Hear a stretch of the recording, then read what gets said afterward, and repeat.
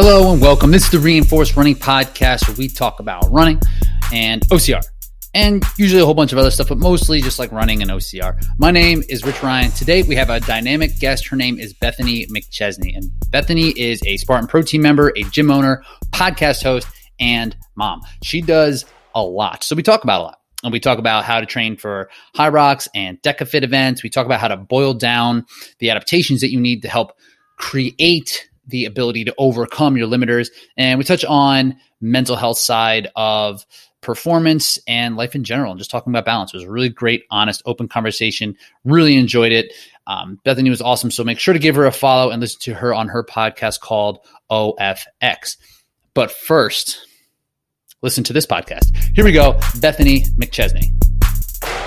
I appreciate you jumping on today. You first came on my radar, honestly, during OCR Stars, and that was a really kind of cool virtual competition. And I saw that you were really at the top of the field pretty much the entire time with like really consistent effort all the way through, and started to follow you a little bit from there. And I know you're kind of in that hybrid athlete space, which is just like a much cooler way to refer to an OCR athlete, I guess, but very much like in that strength world, and also an endurance athlete as well. And you just came off of the High Rocks virtual competition, right?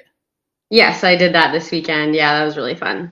Yeah, how was it? That was kind of interesting because it was 3 events in one day, which I thought was kind of cool. Yeah, actually, I really liked that. So they wanted to give people the feeling of what it's like to do a High Rocks and just that total body fatigue, which is why they wanted to do the 3 workouts all in one day. But I loved it that way. You just kind of get everything done in one day. And it is fatiguing to do all 3. And it's kind of the battle of attrition. So how much legs can you keep till the end? So I enjoyed it that way. Because it started off, yeah. So let's just run through it real quick because I haven't talked to anybody really about it who's done the full thing. I saw it and it was on my radar, but I've been dealing with some sort of like hip glute situation. So like running all out was like out of the question. So yeah. I was instantly out. So it started with like a full out like 3,200 meter, right? And then there was some workouts. Yeah, 2 mile. So yeah, there was the body weight and the equipment. So they're a bit different, but the equipment one, which I did. So both of them had a 2 mile or a 3,200 meter time trial. And then there was a 15-minute rep challenge in a way. So you had rowing and wall balls. And then the last one was basically a dumbbell workout. So you had 30 hand release push-ups, 60 devil's press with a dumbbell, and then 90 forward lunges with 2 dumbbells. So for time.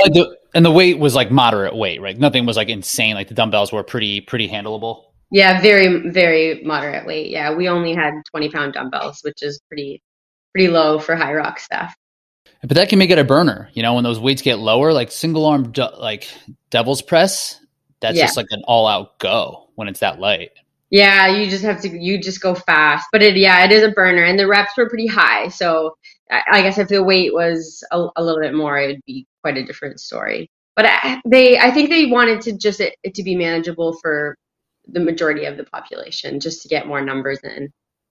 And you figure you have to just kind of assume like what people might have, and depending on the gender. What was the male weight? 35. 35. Yeah, because I mean, even for someone to have like a 50-pound dumbbell at home, probably not. You're probably more likely to have something a little bit lighter. Yeah, everybody has 20s. 20, everybody has those lying around, I think. Or like your neighbor has one. You can borrow one. Was there time? Did you have to, like, could you do the run and then did the next one have to be done in a certain amount of time? Or could you have like done the run at like 7 a.m., taken a 3-hour nap, do another workout, and then like expand it through the whole day? Or was it like, did it need to be done in like a 4-hour period or something? No, you had 24 hours. So you could have done one at 5 a.m. and then next one lunch, and you could have done the next one at 10 p.m. if you wanted. So you had a 24-hour window to do your workouts in. Yeah, so you could spread it out however you want, and you could switch the order of the workouts too. So there could have been some strategy in that, depending. Why did you do it? And so why did you do it the way that you did it? And I'm just diving in on this, and I think this is important information because I'm optimistic that races will happen by the end of this year, but this might be our reality, and we might have to do multi-event, single-day things in the future. So I'd like to hear kind of like how you thought about going about all of this. So why did you decide to do it? So you did 2 mile, then the wall ball workout, then the last one finisher. Yeah. Yeah, so for me, running is my strength. So I did do it first because I knew if I was going to get a high score on something, it was probably going to be the running one. So I wanted to do that one on the freshest legs possible.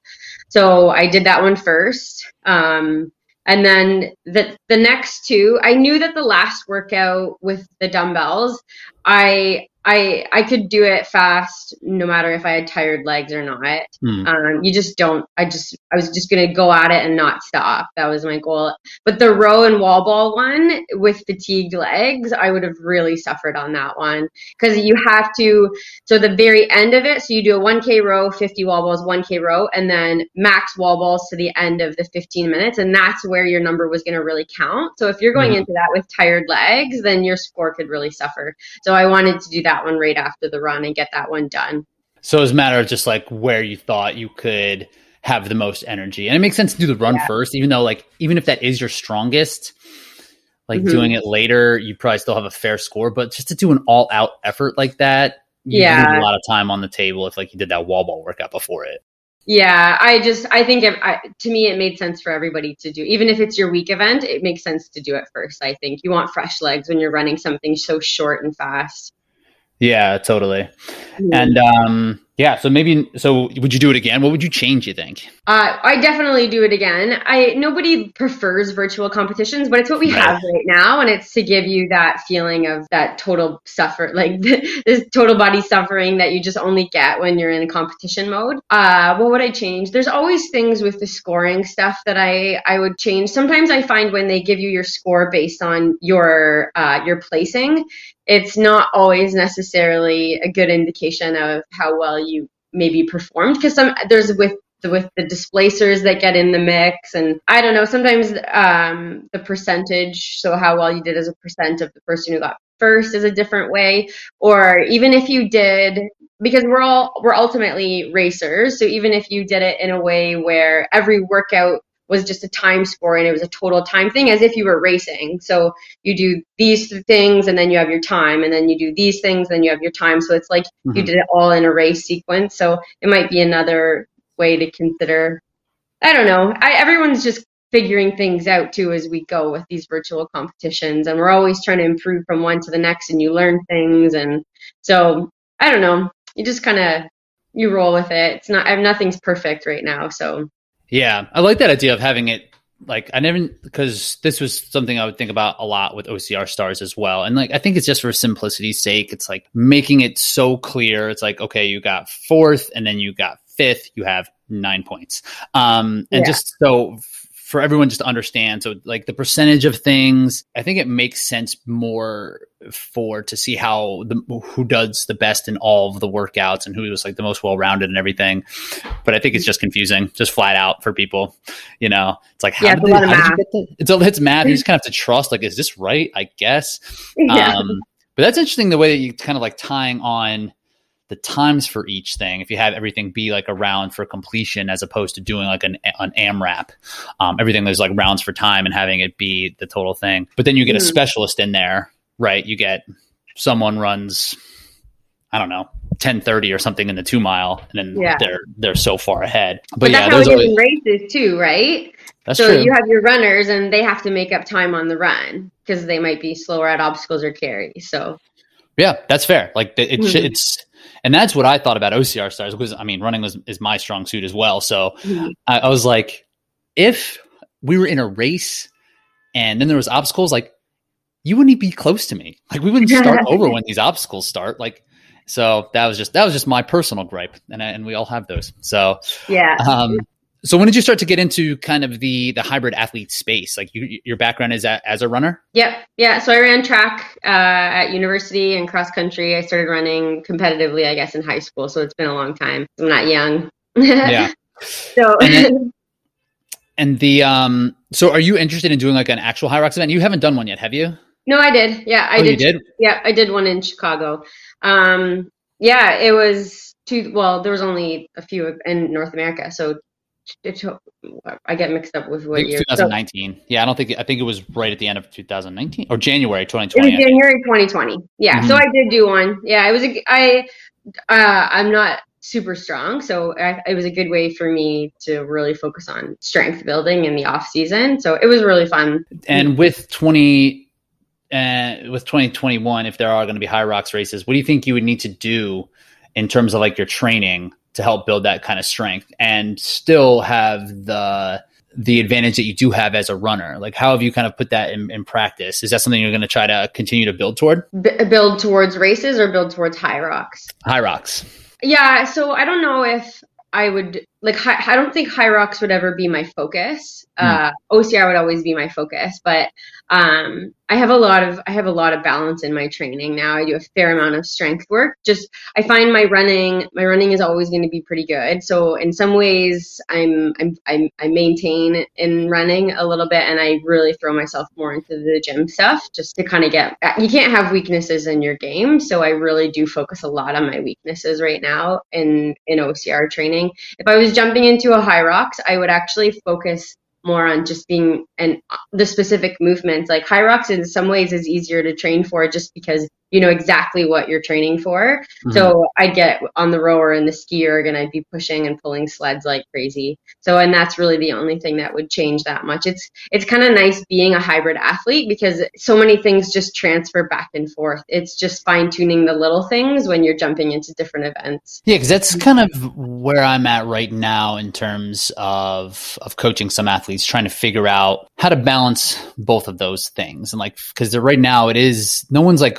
quite all in on high rocks, who might not be like the top level athletes, right? Like Hunter or whatever, he's all in because it's his, like it's built for him. But everyone else is going to kind of jump in and touch it. And like the age groupers or open waivers or, you know, the sub elites, like moderate elite will want to see what it's like, but still also do, you know, some US National Series races or some Canadian National Series races. So like figuring out the balance is something I'm trying to kind of juggle in my head right now and how to have good performance in both. So like, what do you think about that? Like how would you have would you block periodize it where it's like, okay, we're going to just focus specifically on high rocks events for 8 weeks and then have the event, or would you kind of mix things intermittently in all of the different avenues, like with the actual intensity? Like, what do you think? What do you think about that? So when I trained for high rocks, I did take a 10-week block and I focused on it. And again, there's so much that transfers back and forth. So it's not like I felt like focusing on high rock stuff necessarily takes away from OCR. So the running stuff is the same. You're doing your compromised running training. That's the same thing. So that transfers back and forth. It's just the movements that are very specific. And for high rocks itself, I had to get very comfortable with some very heavy weights. Like that sled is really, really heavy. And I had to get confidence and know that I can move that weight and get my body used to that load. But still, because OCR is ultimately always my focus, like I think most people, like you said, high rock is kind of something that they'll do for a little time and then you kind of come back and you're going back and forth. So there's things that I would never go a 10-week block without doing. Like I would never go 10 weeks without doing grip training.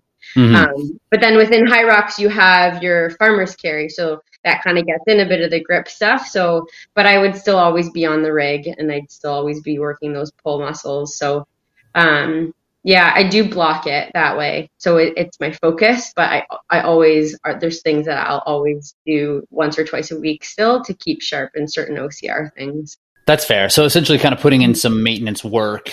Yeah. The things that you know you need, like just to keep it like not necessarily sharp, but not to lose anything. Just try to maintain things. Yeah, because as long as you do, and that's the thing with maintaining, especially if you've been at a certain level a long time, as long as you're doing a little bit, you still can maintain that level of fitness. You might not always be getting better, but as long as you can maintain, and then when you switch gears and you do your block again and your 12 weeks for your next OCR race, then you fine tune those things again. Yeah, I like that. And it's not, it has to make it easier to digest then as well. So it's like, hey, we're going to try to do is the give you your all for this event that you have coming up, but without sacrificing the goals that you might have long term.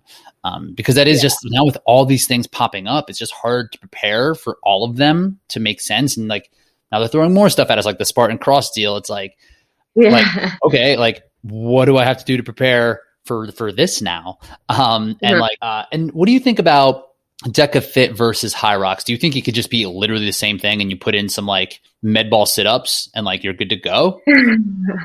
So DecaFit is definitely more for just about anybody. The weights are much more manageable. Anybody could do DecaFit. You could get anyone in your gym right now to do DecaFit. Right. Whereas Hyrox, a lot of my clients could not move that weight on the sled. So I think it's quite different. I think DecaFit is much more manageable. And there's the DecaFit and there's the DecaStrong too, right? So DecaStrong is actually designed for something that you could use in your gym as a fitness test, provided you have all the equipment, which is actually kind of a unique set of equipment.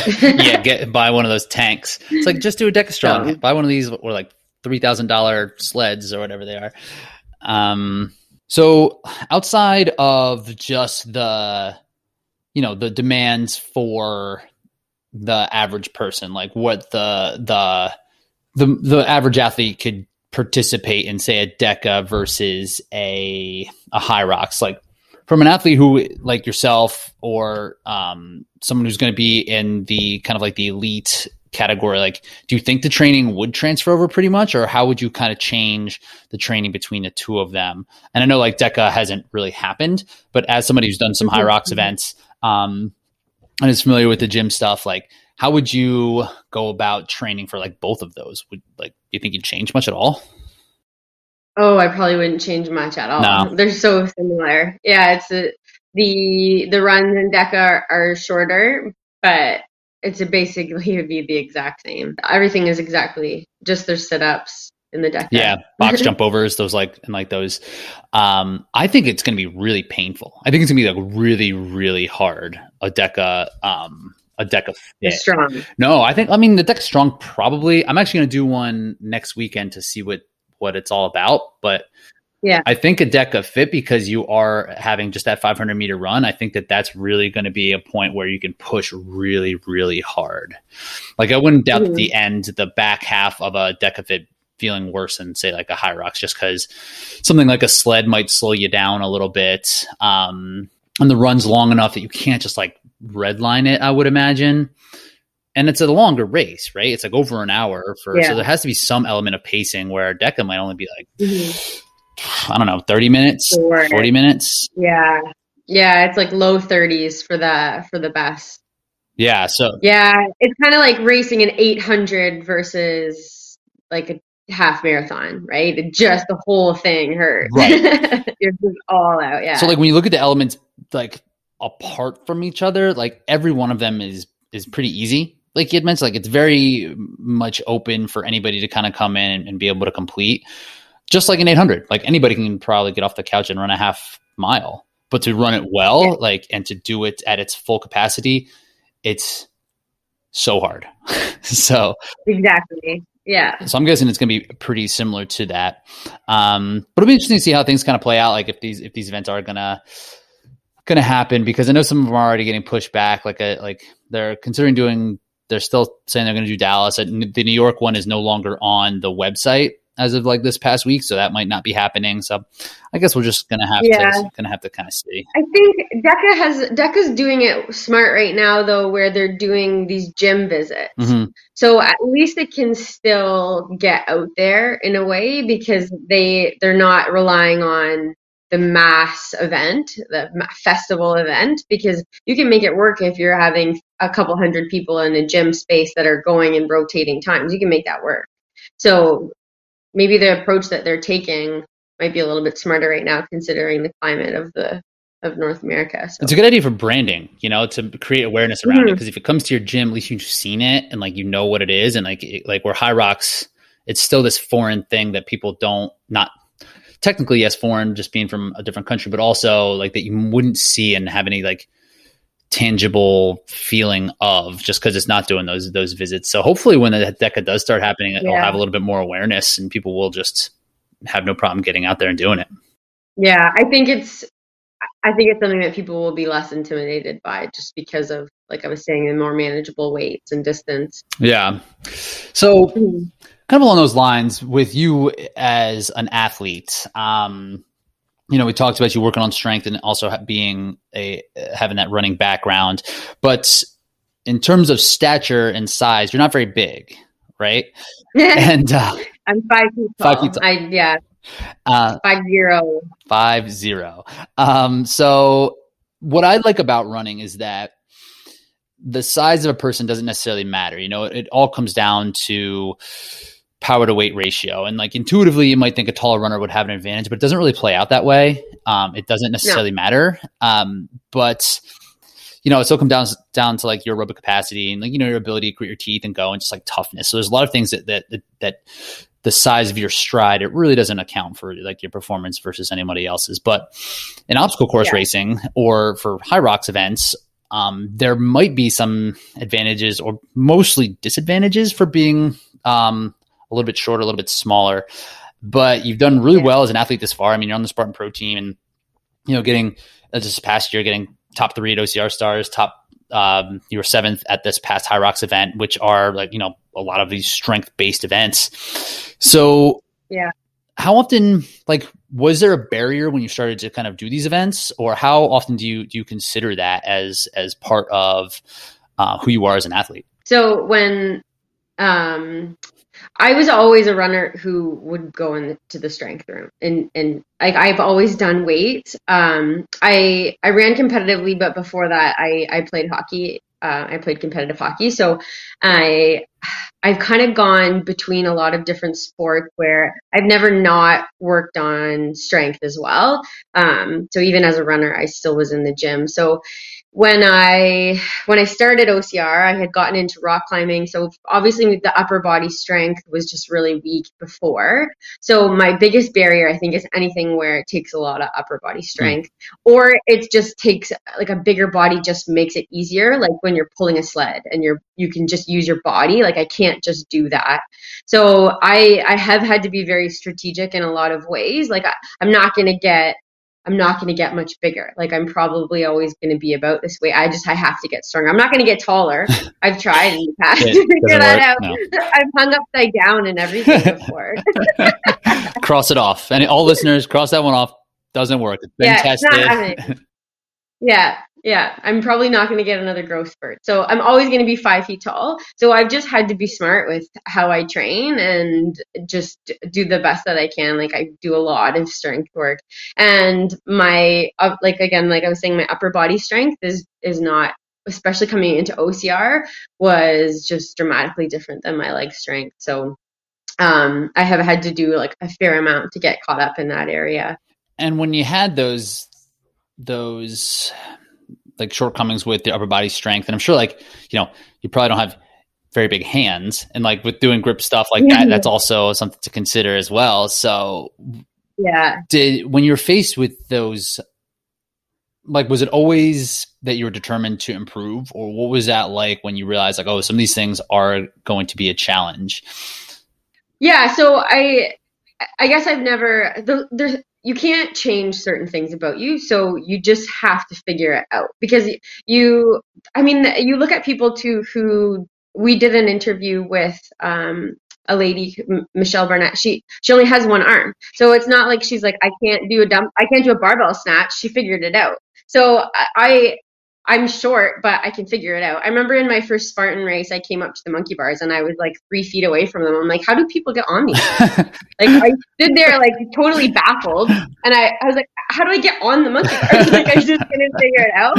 And then this girl came behind me, and she wasn't super tall. She was taller than me, but most people are. And then she jumped, like really had to run and jump to grab them. So I was like, oh, okay, I guess this is what we do. So I have to just be more strategic. And I know that sounds silly. Like, obviously you jump, but they were really far away and like I could barely even jump to grab them. So there's just things where now you just accept, like, there has to be more strategy involved with things. I find high walls really, really hard. So I just know there's certain things that I have to figure out a really good strategy to get around it. Like, heavy carries are hard for me. So I spend a lot of time doing heavy carry training. So when it's not as much of a shock to my system. But yeah, like, my hands aren't going to get bigger. I'm not going to get taller. So I figure it out. And I try not to dwell on it. I don't talk about my size as being a detriment. It just is what it is. So you just figure it out. And that's more of the thing that I'm interested in, because you could easily just not do OCR, right? Like, you'd be like, oh, well, this is like, I'm at a disadvantage, and I'm sure there's a lot of people out there who are like that, and they're like, there has to be some sort of internal conversation to come to that realization that either is like, okay, this is not for me because of the things that I can't control, or on your end where it's like, okay, like, that wall is higher for me than it is for the person who's literally a foot taller than me. Like, what am I going to do to kind of figure that out? And I would like to kind of dive in a little bit on some of those strategies that you have. But was that a conversation that you had with yourself? Like, oh, maybe I'll do something else. Or were you just like, or were you determined from the jump? I've probably always been really determined by things that maybe people would assume that I'm not good at because I'm small. Because there's been things too where people said, oh, you're probably just not going to be very good at this. And I'm like, excuse me, I'm going to figure it out. And then I guess it's just that desire to prove people wrong sometimes. So I think that's kind of a part of me. But there have been times when I have had moments where I was like, man, like, maybe I'm just not meant for this. Like, pulling the sled at High Rocks, I had a moment where I was like, maybe I'm not meant to do this sport. And when I finished, I was like, wow, like, I don't know how much better I could have done. But then, like everything, then the next morning you wake up and you're like, I want to figure it out. Like, I know I can do better. I want to figure it out. And I think that's just in some athletes where you find something that just kind of rocks your world. And you have a moment sometimes where you think, maybe I'm not built for this, but then it's that thing in you that's just like, no, you got to figure it out. Like, it's not, you just have to go. It's like going back to the drawing board, and you work out a strategy, and there's a way, because you can find someone who's the exact same size as me who's figured it out, or you could find someone who's smaller than me who's figured it out. So you just go at it. And in your case, you're now a living example, right? Like, so you can be an inspiration to others who might share something similar to that. It's like, okay, well, Bethany's figuring this out and she's dead set on making it happen. So, like, that to me is inspirational. So I can also do that. But how would you, like, say someone comes into your gym and is like talking in that same type of language where they can't because of something that they've been born with or that's out of their control? Like, how would you kind of facilitate that conversation to, like, or someone who is the same size as you who's thinking about getting into OCR, but has that, like, that thing in the back of their head? It's like, well, how am I going to get over that 8-foot wall? You know? Yeah. So, like, how would you kind of have a conversation? It happens all the time. So people come in and they're like, oh, I'm too old to do that. Or, oh, my knees hurt when I run. Or, I've never been able to do that. A lot of times it has to do with age, because, again, that's not in your control. We're all getting older. I just always say, I promise you, I will find someone who has that exact same situation and they're doing it. Because you can always find someone who's your age or older who's crushing it. You can find someone who's my size or smaller who's crushing it. If there's a will, if you have the will to do it, you will find a way. And I know that's a cliche, but if you want it bad enough, you can.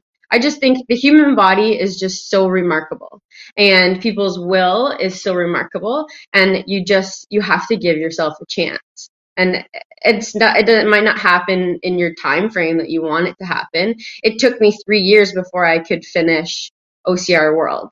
But I wanted to, and I had a will, and I was a strong will to figure it out. And it's just, you just work every single day. You just a little bit better, a little bit better, a little bit better. I have to have really good jumping abilities because I have to be able to jump onto almost every single obstacle. Okay, so I do an awful lot of plyometrics. Okay, so that's there's a lot of different things. If you really want it, if you want to be able to do it, you'll figure it out. That's interesting because then it's like trying to break it down because yes, like if there's a will, there's a way. Like there has to be action to be taken from that statement and from that will that you're kind of putting forward. So it sounds like you're taking that and then you are then trying to figure out what you need to get via training so that you can just do, because you can't just come up to the wall and be like, I wanted to get over this, like no matter how bad in that moment, like if you can't, you just can't, like you can't mentally get over it. So like boiling things back down to, and that's a really smart way to go about it, was something I wouldn't necessarily even think. It's like, you got to do a lot of jumping. You probably have to jump higher than most of the people out there. So like you have to do plyometric training. You have to work on your like vertical leap where I'm 6 foot tall. That's never something that's going to be in my realm, like for that same reason. Yeah. So like figuring out it's probably not something you've even had to think, I have to be able to jump really high. Nope. Not since like playing basketball in high school. Like I haven't thought, like it hasn't mattered in life at all. Right. So like, is there a constant evaluation process? Like, all right, like what adaptation do I need to create to get over these limiters that might be presenting themselves? Because I guess that's kind of what we all are doing in training. But do you think about that often and like boiling things down to really what the nuts and bolts are, what the fundamentals are that are going to help you kind of overcome these things? Like, what's that process like? Yeah, all the time. Every time I do any race, I obsess over stuff like that. Like, okay, I didn't do that very well. And then what do I need to do to be able to do that better? Or I couldn't do that. And then what do I have to do? I'm always breaking things down that way. So what's an example? So let's do two of them. Well, like, so for the high walls, I mean, that one's obvious, but like, because it's definitely gonna be hard. But when you came out of a race that was just like a bummer or something, or after like the early years of this, like what did you know you had to do in training, and what did you actually do to like help with that? Okay, so heavy carries really, really destroyed me. Like they're at least 50% of my body weight most of the time. And I mean, that's, again, it's kind of simple, but the first thing you do is you buy a sandbag. Like in some ways it's not always that complicated. So, and then at least once a week, I do a really long heavy carry. Like it's uncomfortable, and you try to use weight that's heavier than the weight you typically would see in races. And you vary your terrain. I do a lot of hiking on the treadmill at an incline with a sandbag, a lot. And sometimes with the bucket, as much as I hate the bucket because it's uncomfortable. So, and then the like wet rigs. So when I do training, I stick my hand in water and I do rigs. So there's stuff like that too. I like to try to simulate as close to race stuff as possible when you're getting closer to those races again. And a lot of that has to do also with just your mental state. So I've done this in training. So when you come to it, it's not foreign. You've done this already. So you can rely on your, the mental side of things where it's like, I've done this, I can do this. I'm trying to think of something else where I've kind of had to figure it out. I own a gym, so I do have the ability to put things in my gym that really help. So I have a rig in my gym. Even if I didn't, we've built a lot of stuff around my house, even just for various training ideas. So it's just always trying to simulate something as much as I can. Yeah. And sometimes like I've found for my own personal training is that it's just like, I just feel silly doing some of this stuff. like the water example is a perfect example. Like that's a great idea. Like why wouldn't just everybody do pull-ups or rig work with wet hands? With wet hands. Yeah. So like, do you just make it as simple as possible? It's like, hey, what is the thing here that is the problem? It's like, okay, lifting heavy sandbags on my shoulders for an extended period. Like I just got to do that. Yeah, just do it. And it's probably something that you don't want to do because it's not fun. Like I don't want to walk around my neighborhood with a sandbag on my back in the winter, but I do it. Do you balance it? You're like, all right, if I do this, then I get to do something I actually like to do. Or does it feel gratifying afterward? Or you're like, sweet, that's something I didn't want to do. And now I'm happy I did it. Yeah. Yeah. Yeah, there's definitely a lot of credit, but yeah. That's cool. And so you're also a mom, right? And Yeah.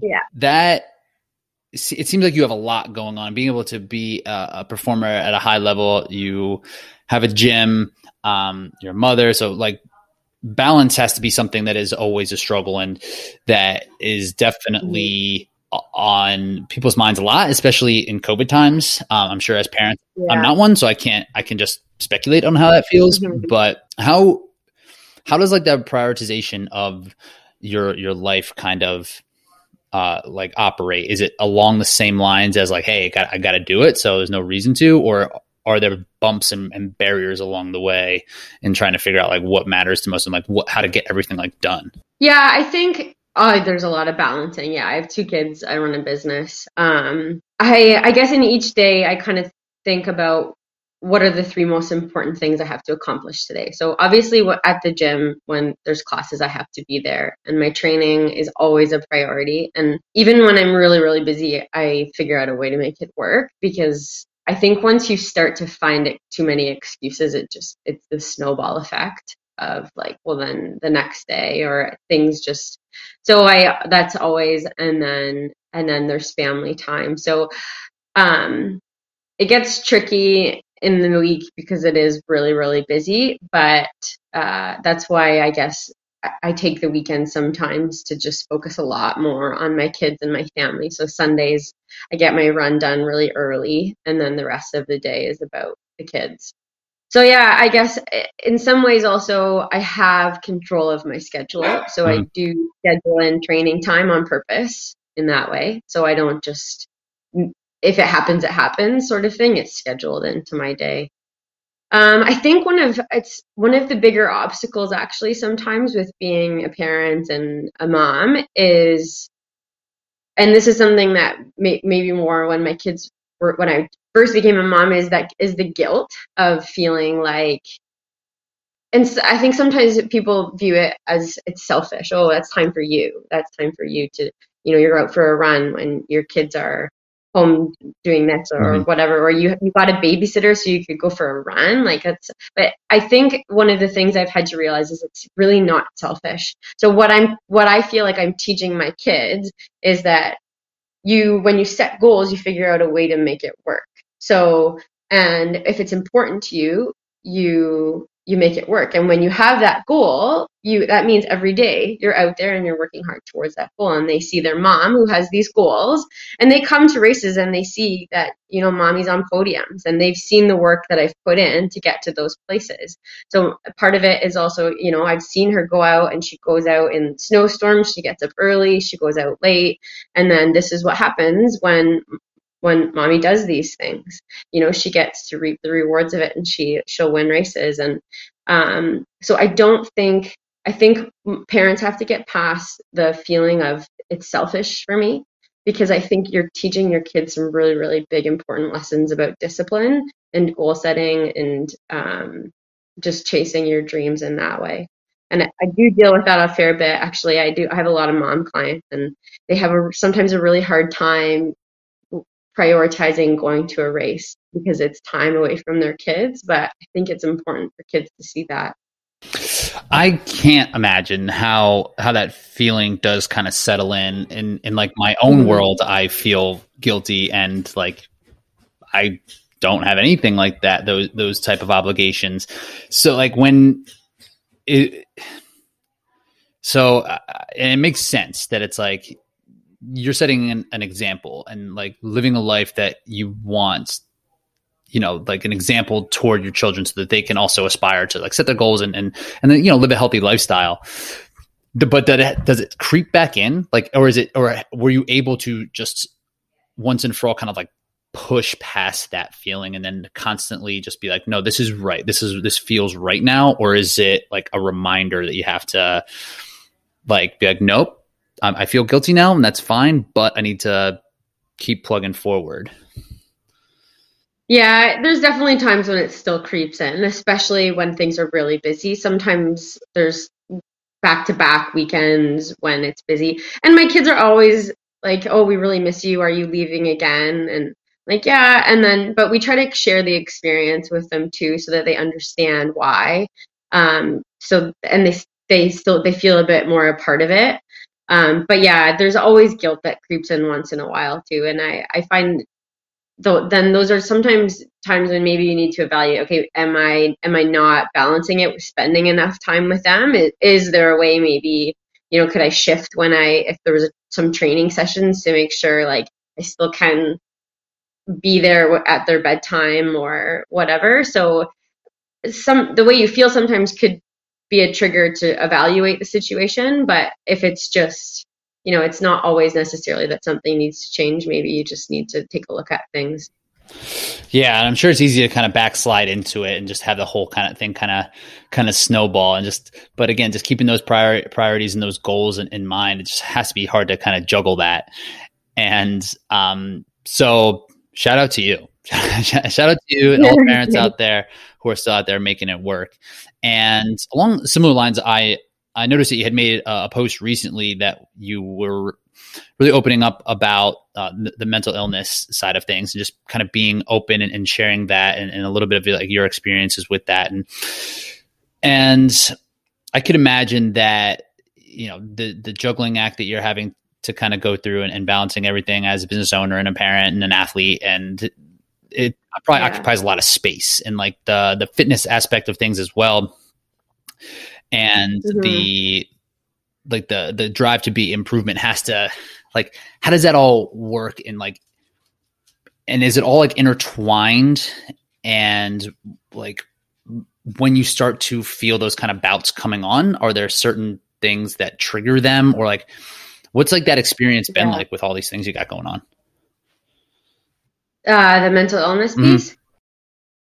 Yeah. So this whole topic could be a whole other podcast. A whole series of podcasts. It could be its own podcast thing. Yeah, totally. Yeah. So how that's kind of played into my life. So again, I was a track runner in university, and I did struggle pretty seriously with an eating disorder. And I'm not going to go, we don't have time to go too far into it, but I did.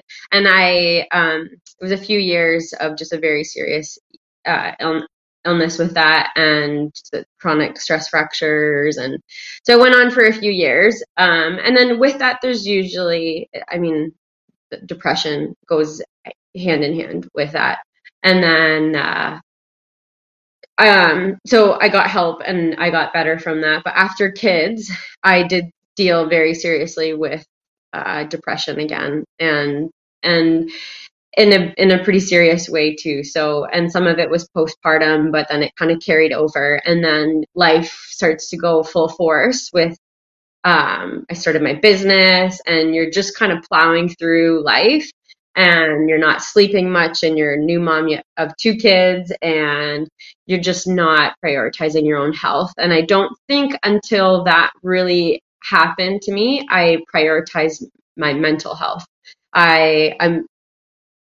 We're really good at focusing on all of the physical things. We get our training in, we eat right, this, all the physical things, we get our supplements, but I was just moving so fast through life, trying to get all my boxes ticked in a day, that I never took the time to deal with the mental health piece. So I was a new parent. I had 2 little ones, and I just wasn't really prioritizing mental health. And I don't think up to that point I really understood what that looked like. And as athletes, we're really good at understanding how to prioritize the physical health side of things. So we train, we eat well, we take our supplements. As a parent, I wasn't really sleeping, but that's part of prioritizing the physical health as well. And I had to learn how to deal with my mental health. So I did crash pretty hard. And again, I was just burning the candle at both ends and trying to be successful in all these different areas.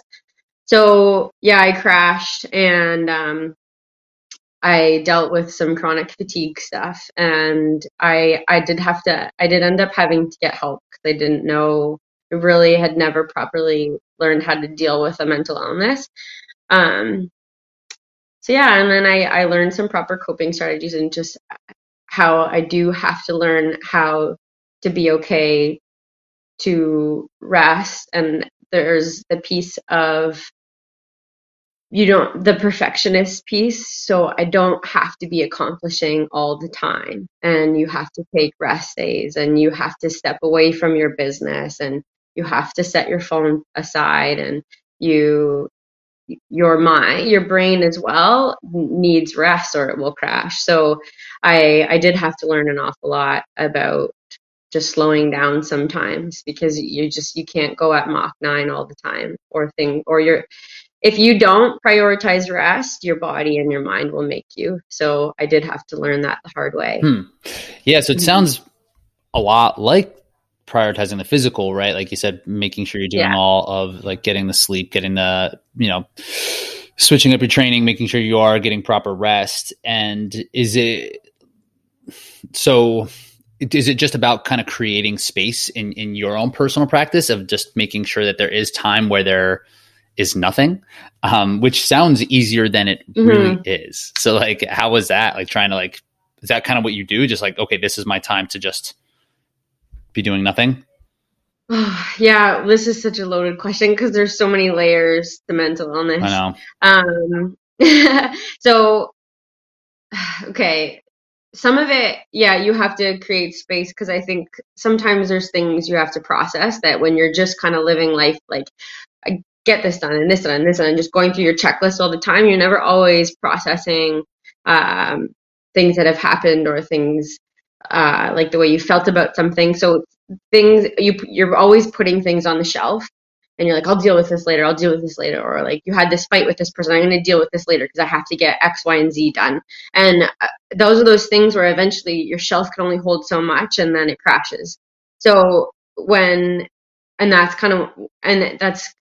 is simplifying things. But when some of those things that you've put on the shelf are really quite traumatic, they hold a lot of weight. And when they crash, at some point, again, you have to deal with it, because it does manifest itself in you in some way. And sometimes it's through injury, sometimes it's through a brain injury, which is kind of also what you would consider a mental illness. So whatever is those things that you maybe have left undealt with or put on your shelf, you do have to take them off and deal with them. So it was learning the strategies to do that, which I didn't really have in place because I'm just a go, go, go kind of person. And that's how I have just typically coped.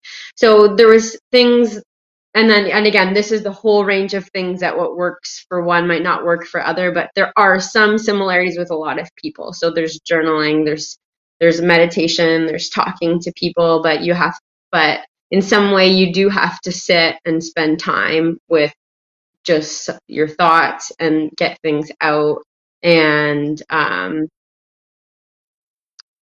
processing certain things, I guess, in some way.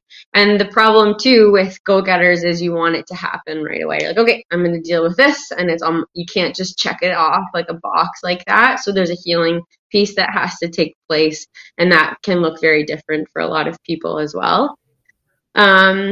There's still things that I have to do all the time to make sure that stays in check. And there's things like journaling and spending time in quiet and meditation. There's some other interesting things that I've got into lately as well, like cold submersion training, which does also really help with bringing your body into a state of parasympathetic. So you're not always in fight and flight. So reducing stress levels and systemic inflammation. Again, it's such a loaded question because there's just so many ways that you can deal with it. And I will be honest, when I first was diagnosed with severe depression, I did have to go on medication. I know there's sometimes stigma around that too, but I don't think it needs to be. But when you're at the very, very bottom, sometimes you need that to get out of just the bottom. So you can even be in a place where you can start to actually deal with, or you can even be in a place mentally where you can actually cope with things. So, and it makes sense. I'm thinking all these things in terms of like the physical, like as a trainer, it's like the medication could be like doing a banded pull-up as you are training to get better at pull-ups, you know, and all these other little things that, and like you said, it is so loaded. It's like if someone came to you, it's like, how do I get good at OCR? It's like, well, there's a million ways to do it. I don't know which way for you is going to work best. So I appreciate you being open and talking about it because there are ways that there's going to be strategies that are going to work for different people. And there's probably a lot of things that you've learned that you didn't know existed in the past. And, you know, and things could just maybe seem like they're like that might not be helpful for the individual person. But there's something out there that could be. So it is important to talk about. So I'm glad that you're open and willing to do so. Yeah, it is important. I think too, sometimes people think, and this was my misconception, or maybe just not necessarily misconception, it was just maybe I was in denial for a long time, was I've always thought someone who, because they always say too, well, one of the first things they say when someone's depressed is they have a hard time, like you have to be active. So one of the best ways to combat depression is to be active. So I'm like, I work out so much in the day. Like, how could it possibly be that? Oh, and it's like, and I will always, if I ran more, this would go away. If I trained more, it would go away. And it was actually quite the opposite. So, and that's why I mean, what works for one person doesn't work for the other. Because for me, I needed to slow down. Or for some people, it was they have to do something and they have to move their body. So, you know what I'm saying? Yeah. Like it's very different for different people. And that was the hard part for me, was understanding that the way it was for me was different than it might be for somebody else who deals with depression. I can get out the door and go for a run any day. But to me, running more was not going to take it away. It wasn't the solution for me. Yeah. It was almost counter to what you needed, probably digging in the wrong direction. And, you know, one conversation I try to have with, you know, the type A personality athletes who I'm coaching, or people who have demanding jobs, demanding lives, is like, how does it feel before your workout on a busy day? Are you looking forward to it? Is it something that's going to serve you, or does it feel like worse? Like, what kind of stress is it like adding on to your life, and what is it going to serve you, and how's it going to serve you? Because you can't just keep stacking it. Or, so like, are there signals that you found for yourself and from the athletes who you coach that do arise when it's like, okay, maybe more is not the time now, as opposed like that you can see in like your training, or just like other other aspects that might be out of whack that might pop up? Yeah, for me, 99.9% of the time I'm looking forward to training. And so I know I'm in a good place when that's the case. And there's a different type of dread, I guess, when you actually need to take a rest. Like, I dread certain workouts, but it's not necessarily like I need to take a rest dread. I think when you feel like your body just can't catch up to the training for a period of time, not just you're really fatigued, or your heart rate's elevated in the morning, or you're sometimes like the hot sweats at night, where it's like your body is just not calming down in between. So you're not going into that state of rest and repair in between. You're kind of always heightened. It's like your body's still always fighting something. Then I think that's when it's been going on for a long time. Or you're just, for some reason, you're really lacking motivation for an extended period of time. I think that's when you need to. And there's no harm. This is something I've realized too. You're going to be okay. It's better to take 3 days off and rest now than to keep trying to push through it, and then it's a 3-month thing. So, or like a rest day. Like, I think more athletes just need to learn to take a rest day. They can just actually rest and be lazy. It's not like I'm going to take an active rest day and do an easy run and lift. Take a rest day. It's just that, like, it's definitely it can be the thing that is going to move the needle the most and be productive. It just doesn't feel productive. You know, like running and working out feels like something happened because something did happen. And like, so like taking that rest, there's definitely that barrier there. It's like, well, why? I need to change the way I feel. And the way I'm going to change the way I feel is by like physically doing something and moving around and sweating and changing my physical state. So it's tough. It's definitely tough to realize like chilling out is going to be like the right move. Yeah. Talk to me about the cold submersion stuff. And is that, so that's been popularized by like Wim Hof stuff, right? Is that kind of the same type of deal? Like where, and just kind of give us like an idea of what that is. Cause I see it, I kind of understand what it's supposed to be doing. And I actually do the Tomo breathing, like the Wim Hof breaths. I do that like every morning actually. And it's awesome. It's like the best way for me to like start my day. Oh, good. Yeah, it's great. And again, it's kind of that space. It's like my space, my time. It's like where I'm focusing on doing stuff. And it feels awesome. But the cold submersion that kind of comes along with it, you mentioned it kind of switches that state from kind of that, the sympathetic to the parasympathetic. So how does it do that? Like what is it? What's happening? Okay. Yeah. So let me explain. So, and breath work is just, they go hand in hand, right? It's like breath work helps you also to bring into a state of parasympathetic. So cold submersion has a lot of benefits to it. And before I go into the cold tub, I do my breath work. So some of it is also because when you're doing that breath work, it's hyperoxygenating your blood. And then also you prepare your mind at the same time, because in some ways you go into the cold tub and your body goes into fight or flight initially, because you're all of a sudden you're in an environment where your body's like, I need to get out. Like, I'm not supposed to be here. And then you have to work through that. So at about 45 seconds, this is what I've realized when I'm wearing my heart rate monitor. You're elevated when you go in, and then you're doing your breath work, and then usually around 45 seconds, it's like your body goes, and then it relaxes, and then you see your heart rate drop right back into your resting state. So the breath work helps to bring you there, and then the cold is like the doorway into that state of parasympathetic. And then you're calm, and it's really interesting because your body's fighting it and your mind is fighting it when you first go into the cold tub. And then it's like your body says, I'm okay, and I'm going to be okay. And your mind does the same thing, and then your body rests. So then you've shifted into a state of parasympathetic. And that's where in parasympathetic, you're now alkaline, and you're in that rest state. So they say disease can't survive in parasympathetic, and that's also where your body starts to produce more lymphocytes and white blood cells, where you'll kill bacteria and viruses that go into your system when you have those things in place. And then it helps your mind as well, so things can heal. Things heal in a state of parasympathetic. So when you're always in fight or flight, you're always in sympathetic, which a lot of us are. Then things aren't healing, right? And so your body's in a state of acidity as well.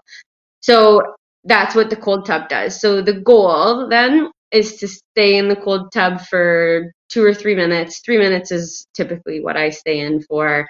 And then you want to try to fight that shiver. So your body's natural reaction to cold now, because it wasn't when you were born, is to create heat through muscle contraction, which is that shivering. But your body also has another method to produce heat, and it's through metabolism, and that's actually the burning of white fat to produce heat, and you do it through the creation of brown fat, which we don't typically have brown fat because we're not usually exposed to cold that much.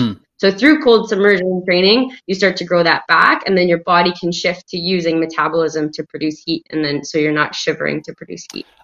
So that's how it becomes more comfortable when you see the Wim Hof stories of, like, you know, running barefoot in the snow, doing like a marathon that way, like that. It's essentially running off a different fuel source. That is exactly. Yeah. It's a different heat producing mechanism. So you'll see, like when Wim comes out of the cold tub, he's sweating. So he's so adapted, and he's been doing it for 44 years. He started when he was 17, and he's 61. I just did a retreat with him, which is I was going to ask if you like if you've been doing that kind of stuff, because like the way you explained it was like really eloquent, like made complete sense. Yeah. I just did a little Wim Hof weekend. Nice. Yeah. So he's been doing it for 44 years. So his body is so adapted. So he actually gets hot. Like he produces heat when he's in the cold. That's insane. I'm not there yet. What's the frequency like? Like, are you doing it every day? Yeah. Every day. You have a cold tub? Like, how do you set that up? Like, how does it look logistically? I know you're in Canada, but it's not always cold in Canada. Yeah. So I have a deep freeze. I have a freezer, actually. It's in my basement. So it's hooked up. It has a temperature regulator. So it's plugged into the regulator, and there's a thermometer in it. So whenever it goes above a certain temperature, it turns on. So it keeps cold. Got it. So yeah, that every day. And it's pretty easy to convert that. You just need like an old chest freezer, right? And just a temperature regulator, and then it just works like that, huh? Yeah, easy. Someone was getting rid of it.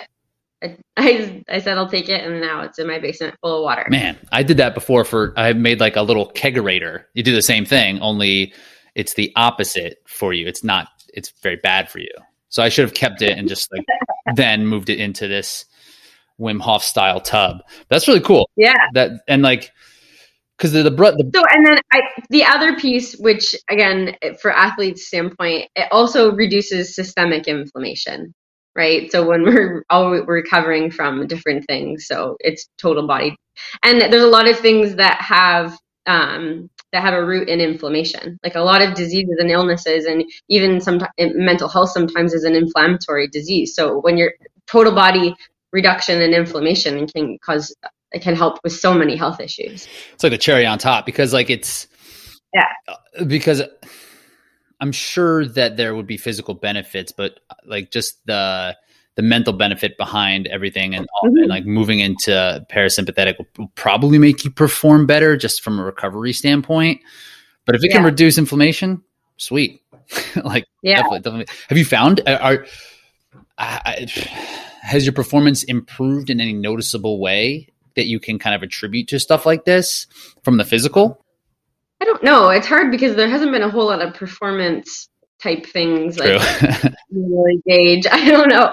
I do find I recover a lot better. There's also, I find with cold training too, you get more comfortable being really uncomfortable because you are always putting yourself into an uncomfortable place every day. And we do that with training, but I think in some ways we become really comfortable being uncomfortable in training, but this is like a whole other environment where you're teaching your body to be comfortable in. So it's just kind of expanding the environments that we can be comfortable. So I think it helps almost more so with the mental side of performance. That makes sense. It does. It makes total sense. Like it just gives you that little edge to prepare for, say, something like Tahoe, right? Where you know it's gonna be cold, you're gonna get in the water, but you do it. You've done it, so you're not so worried that that's what's gonna happen. Yeah, you don't panic. Right. That'll be interesting to kind of trace to see if you are getting. I mean, the physical benefits. It's gonna be hard to kind of point to just that as training progresses, but just overall well-being sounds like that's gonna be the main benefit from that. Exactly. Yeah. Very cool. So what are the goals this year? What do you got going on? If the season happens, I know you guys can't leave right now, right? Like what's correct. Okay. So what's your goal? Like say if things open up, like what does 2021 ideally look like for you from this point out? Okay. So let's imagine that we can cross the border and all races happen, right?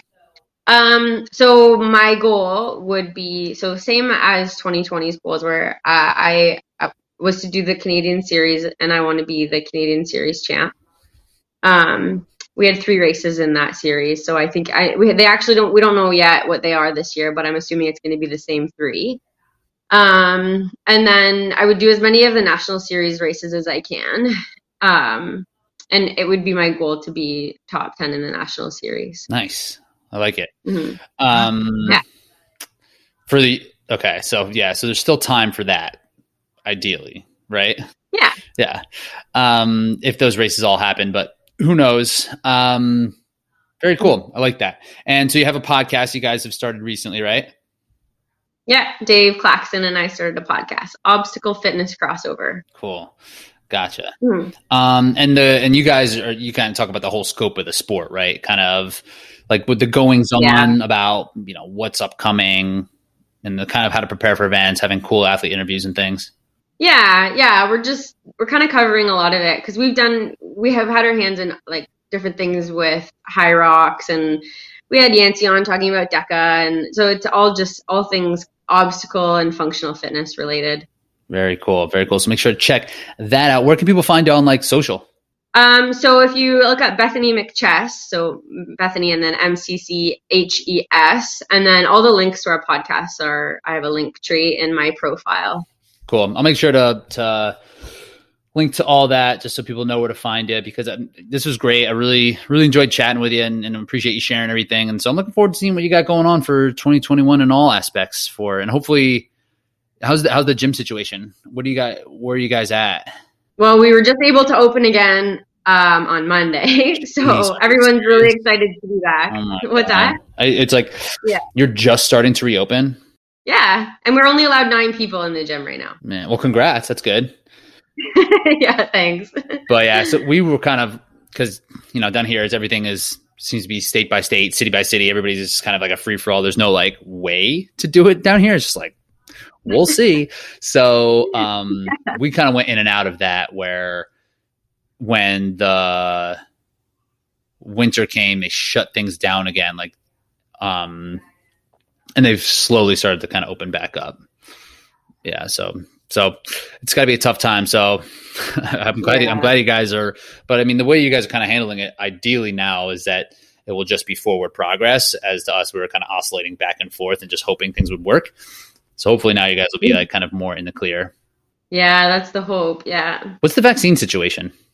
It's being rolled out. There's been some complications with getting it out. It's just happening a lot slower than they had hoped for. So, but people are getting it. Yeah, just kind of wait and see.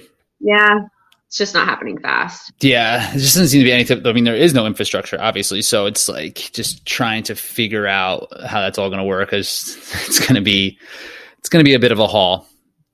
But, yeah, and it's new territory for everything. So people are just figuring things out as they go. Yeah, so you got to take everything with a grain of salt. It's like ideally we'd have it worked out perfectly, but no one knows what to do. And that's just the way that this year has been. Yeah. Cool, Bethany. All right. Thank you very much.